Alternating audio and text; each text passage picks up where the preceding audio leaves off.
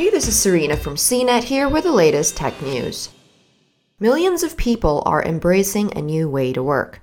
The coronavirus pandemic has compelled employers to largely accept remote working arrangements to keep employees safe and flexible schedules to let workers take care of family.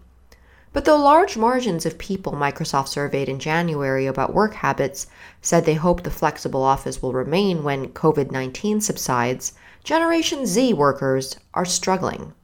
A new study from Microsoft released Monday found that among the more than 31,000 workers it surveyed, 73% hoped remote work options would continue when the pandemic ends. Even Gen Z applicants were slightly more likely to apply for a job with remote options than for one strictly in an office. But those workers are also facing particular drawbacks. Gen Z workers born roughly between the mid-1990s and mid-2010s responded to Microsoft's survey generally by saying they're more stressed and find they're struggling more than their peers. They tend to be single since they're younger, leading them to feel isolated. And since they're early in their careers, they don't have the financial means to create a good workspace at home if their employer won't pay for it. And they're not having those in-person meetings that sometimes help them land in career-advancing projects, or even to get in good with the boss. Hannah McConaughey, a product marketing manager at Microsoft, who's a Gen Z worker, wrote, "Without hallway conversations, chance encounters, and small talk over coffee, it's hard to feel connected even to my immediate team, much less build meaningful connections across the company." Networking as someone early in their career has gotten so much more daunting since the move to fully remote work, especially since switching to a totally different team during the pandemic. Gen Z is not alone in struggling, of course. Tech employees with children have faced resentment from colleagues as they struggle to balance work with overseeing kids who are learning at home. And though companies have attempted to offer more benefits for parents, including more paid time off, tech industry employees in particular tell surveyors they feel worked to the bone. Employees also say they want flexibility rather than fully remote jobs. Of the workers Microsoft surveyed, 73% said they want remote work options to stay, with 46% saying they plan to move now that they can work remotely. Still, 67% said they want more in-person work or collaboration too.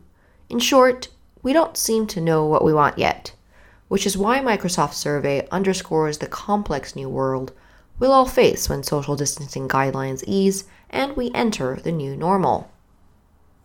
A century ago, the new world that arrived after World War I and the 1918 pandemic gave birth to the Roaring Twenties, highlighted by rising wealth and quality of life.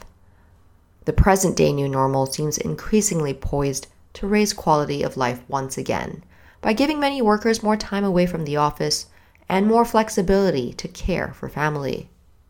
The great COVID pandemic work experiment has largely been a success. Big tech has gotten bigger with some of the highest profits it's ever seen. Productivity has risen among well-established companies too. For companies that have obsessed for years about making their workspaces more productive, though, this has required a change of heart. Facebook kept its desks out in the open, with everyone expected to come to work each day to see, hear, and interact with one another. Apple dotted its massive spaceship campus with trees and walking paths so workers could come together on campus and brainstorm in an open space with built-in changes of scenery. And Google offered free meals at work, which encouraged people to not only stay at the office longer, but also to congregate during lunch hour and maybe perhaps come up with the next billion-dollar idea instead of waiting in line at the local deli. In the study, George Anders said, "Our findings have shown that for Gen Z and people just starting in their careers, this has been a very disruptive time." Anders is a senior editor-at-large for LinkedIn, which is owned by Microsoft.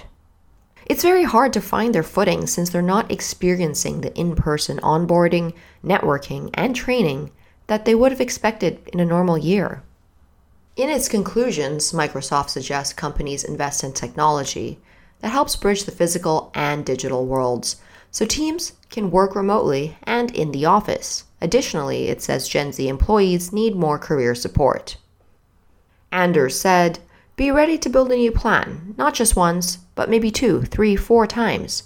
What worked for your people and businesses in April may not be the same as November." For more of the latest tech news, visit cnet.com.